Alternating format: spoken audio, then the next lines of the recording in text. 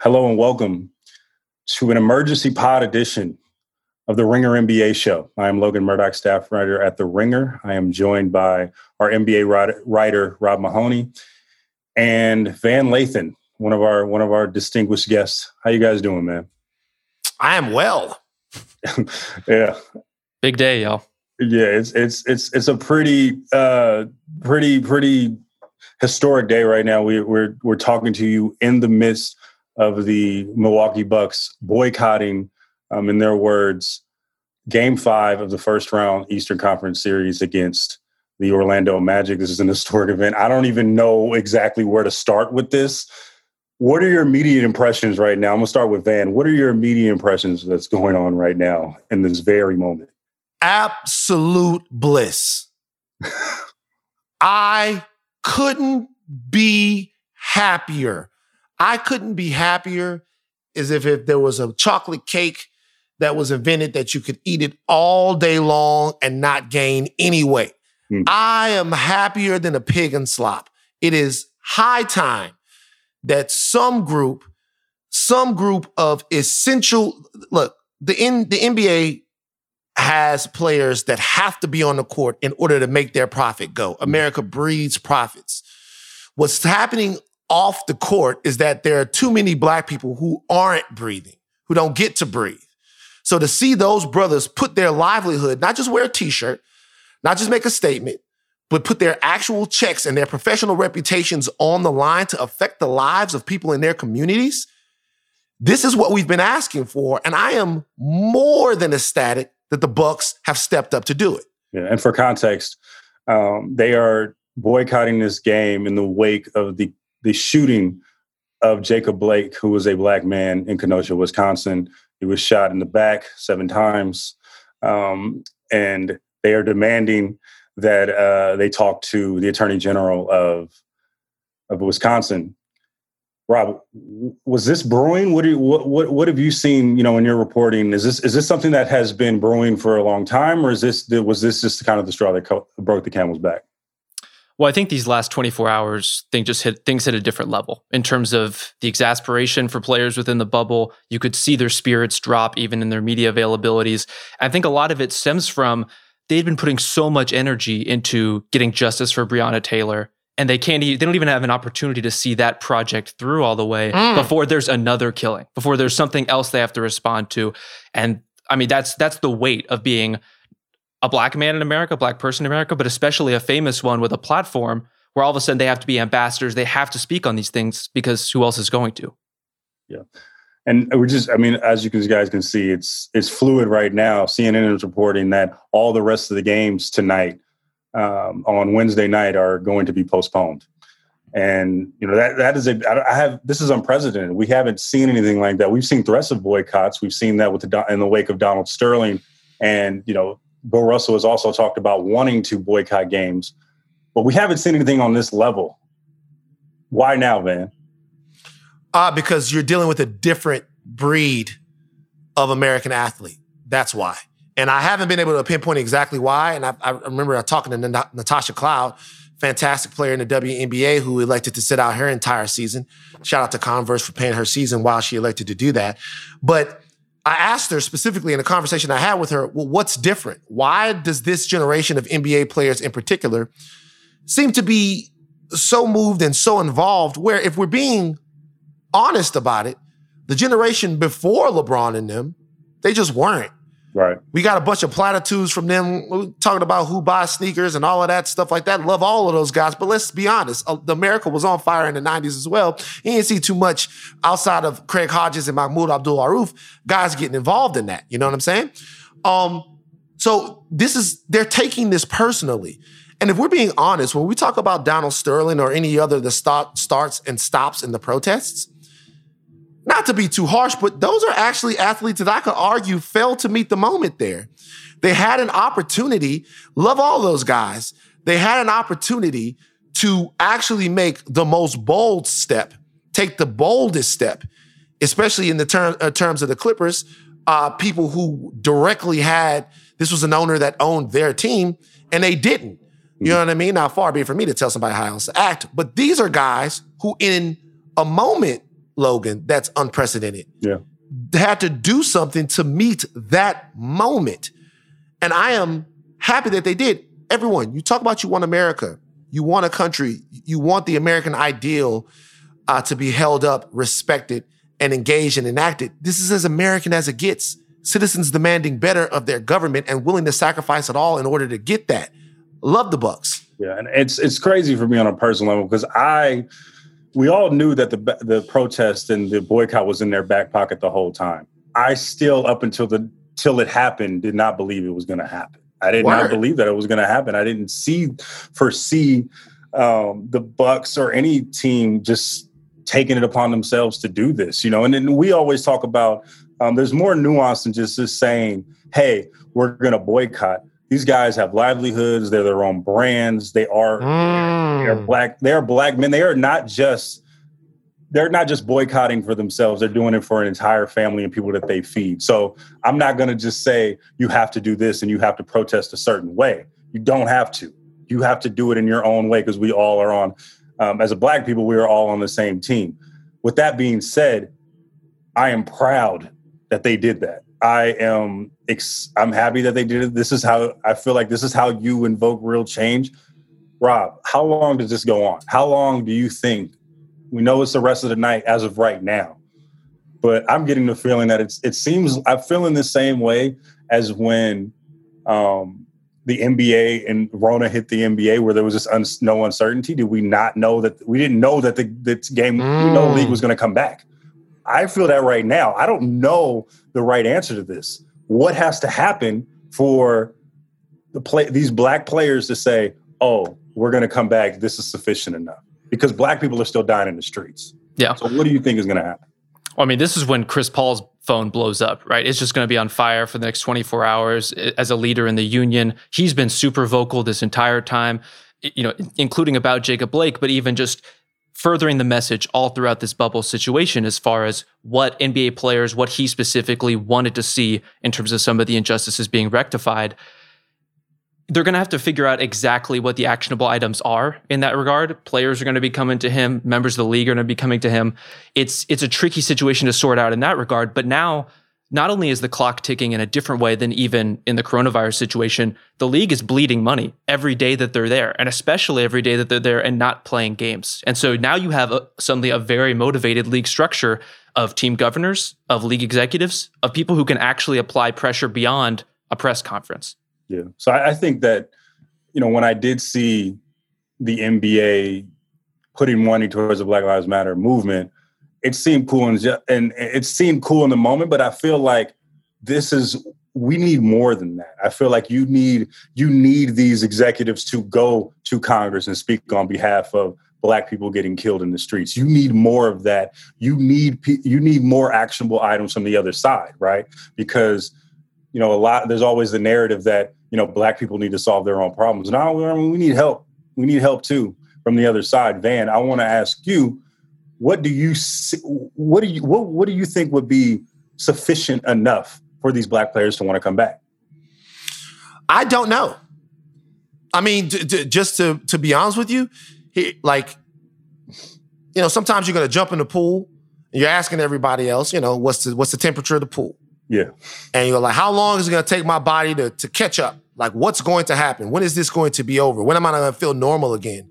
And, you know, the answer to the question is you can't really plan that out. You kind of got to just jump in if you know that's where you want to be. Mm-hmm. If these players know that they want to be in the middle of this back and forth and this movement for social responsibility and social and economic and physical justice for Black people in America, they got to jump in and do that first. Yeah. As far as what can rectify this, well, look, the Kenosha Police Department isn't really naming the cops that were involved in that.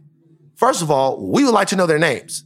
I think being able to identify the police officers that were involved specifically in the shooting of Jacob Blake would be a good first step. And then for us to have complete and total transparency into what's going to go into those police officers being indicted, meaning we need to know what they need to see. We've seen the video and we've seen in action. We need to know what it is that they need to see in order to bring charges, to fire, or to dismiss those people. Mm-hmm. Okay? So in all of those things seem like reasonable demands, but it seems as if these players are asking for answers from the brass there in Wisconsin that they're not getting. So let's start getting some of those answers. All right, so now we have some new reporting from the league. Rob, can you share that with us right now?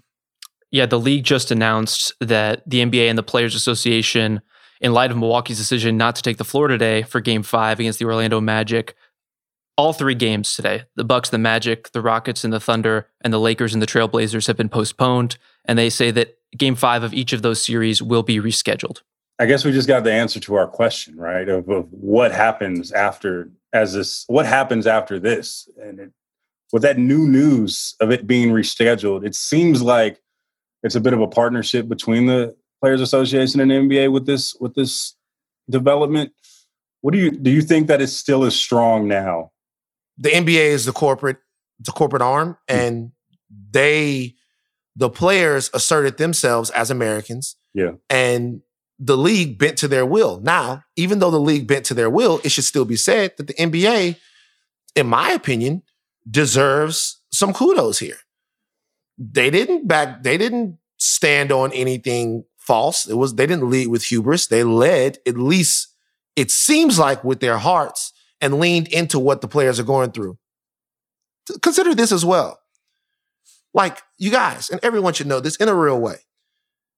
When this happens, it's hard to go function. Like, it's hard to be out there. It's hard to like go back to work and to be all, when your community is being victimized, it's not easy. It takes a toll on you mentally. And then those NBA guys, they're going to go play all those games. And then, they're going to be asked about this, and they're going to have to negotiate that every time they speak.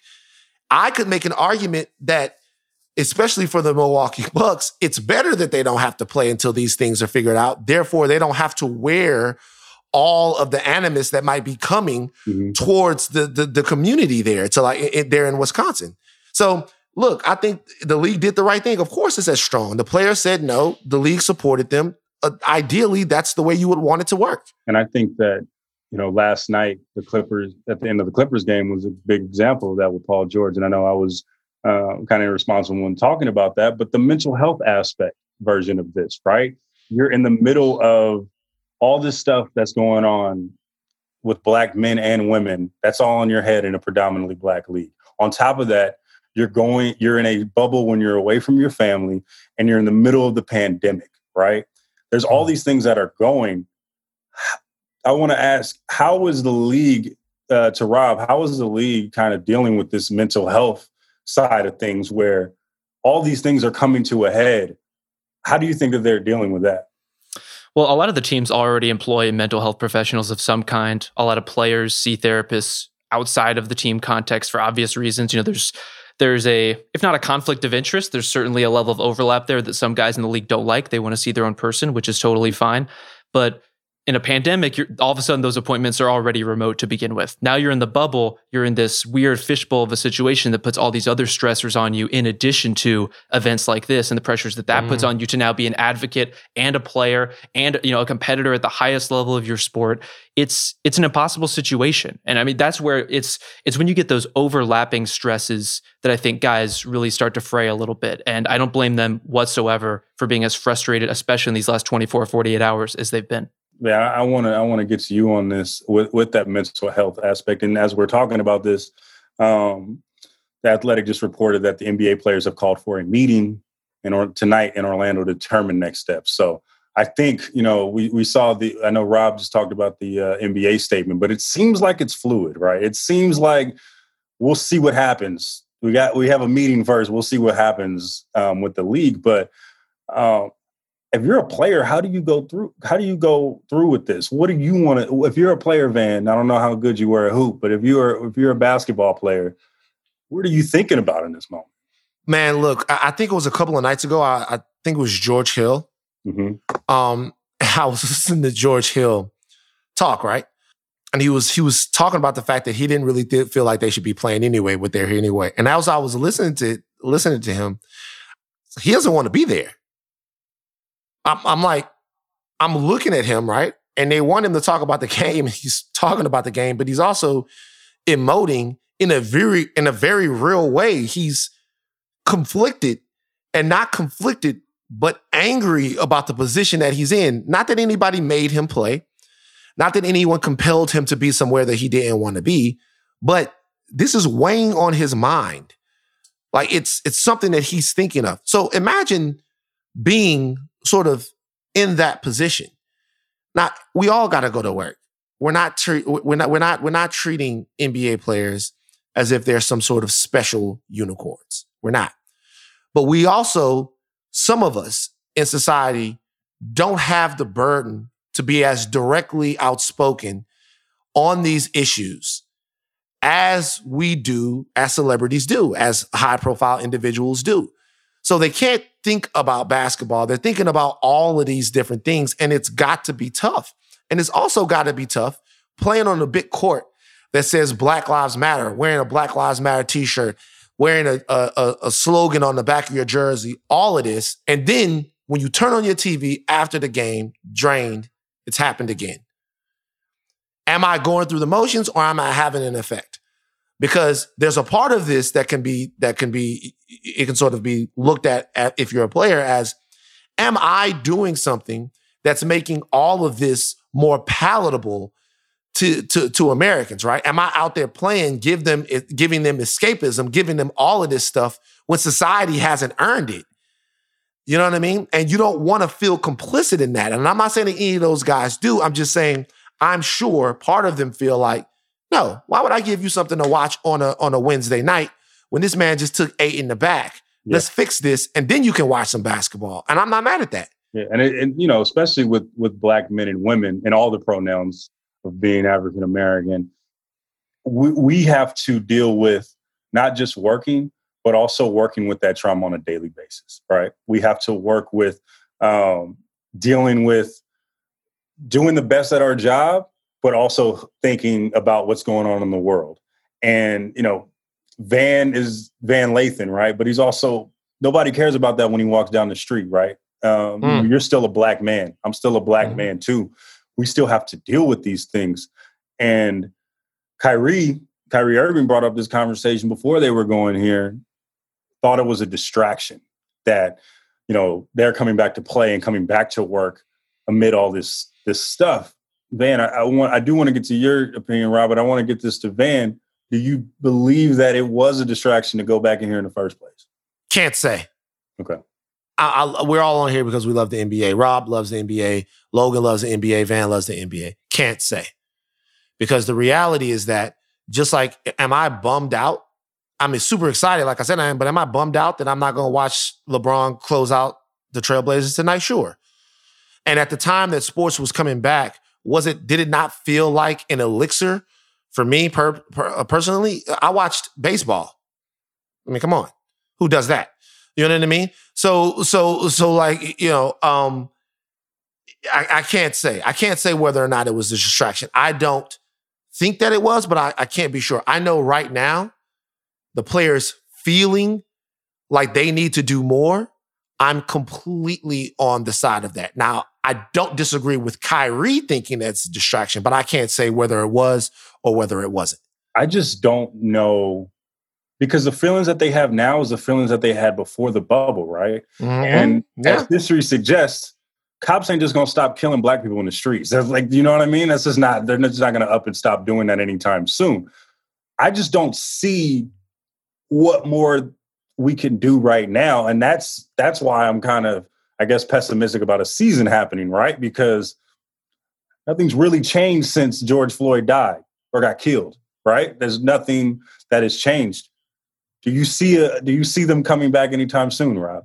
I think there will be some kind of intermediate resolution. Having it on video makes a lot of difference. Putting it in front of people's faces and saying, this is irrefutable. You know, you can think whatever you think about, oh, he did this in his past, which is an irrelevant piece of information. You see what police did to him in the street, other people, witnesses in front of them. What are the cops doing when there aren't cameras, when we aren't looking? And I think what's meaningful about this situation, we can't take the Milwaukee piece out of this. You know, the fact that it was the Bucks, the nearest the most proximal team to the shooting itself is important. Mm-hmm. But this is a group that has some skin in the game. This is a team that plays in the most segregated city in America, a city that they represent and now have to go home to. And the fact that they are the team that's leading the charge on this, I think, is meaningful.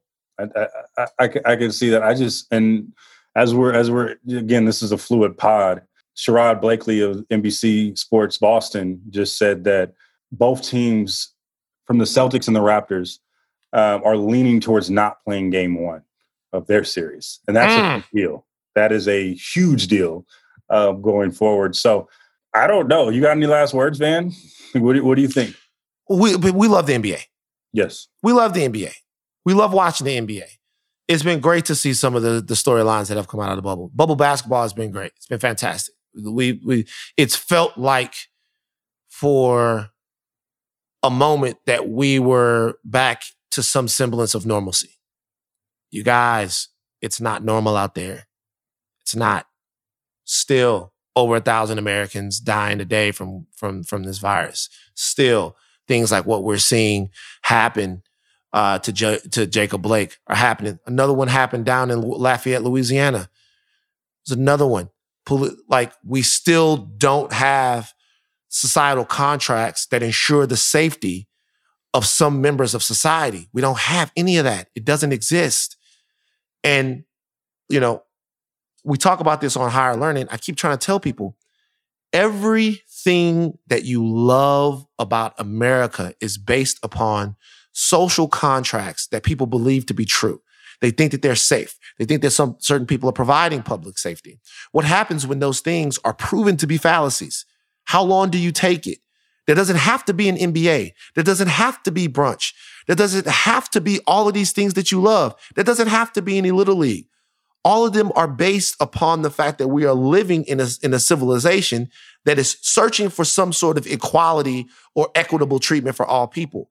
And if that is proven to be wrong, everything else stops too. Wake the fuck up.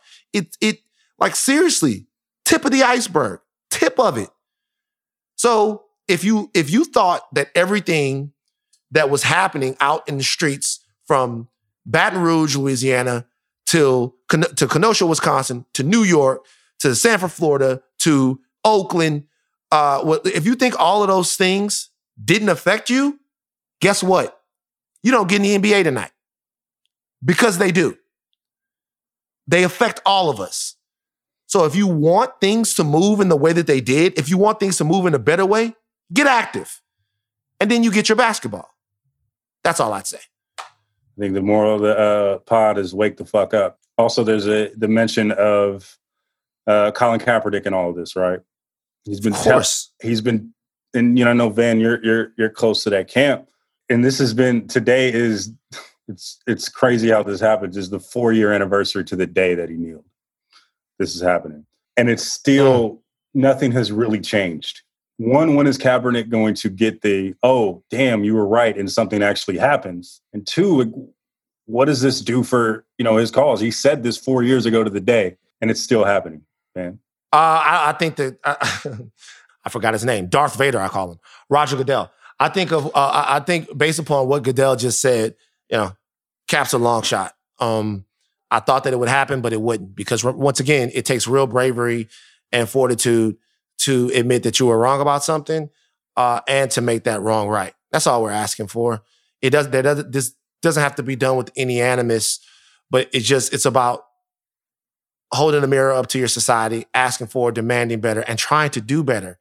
And then we can all enjoy everything together. It doesn't have to be this way, but you're running into a generation of people, specifically young Black athletes, in this case, young Black NBA players. They're not going for it. For real. Like, seriously, this time. They're not going for it. And so we are where we are. I think that's a great place to end. This thing is fluid. Be sure to check out the Ringer NBA show on Spotify, wherever you get podcasts. Make sure you listen to Van on Higher Learning on Spotify. And make sure you read Rob Mahoney. This has been the Ringer NBA show. See you next time.